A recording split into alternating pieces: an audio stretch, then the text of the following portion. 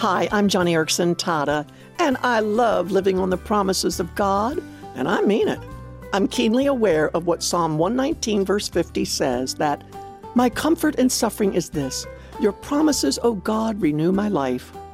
Look, when my life feels dry or empty, when I've lost my spiritual edge or alertness, when I lack interest in spiritual things, in prayer or Bible reading, I know that it is only the promises of God that are going to renew my life, restore and refresh my life, revive my life.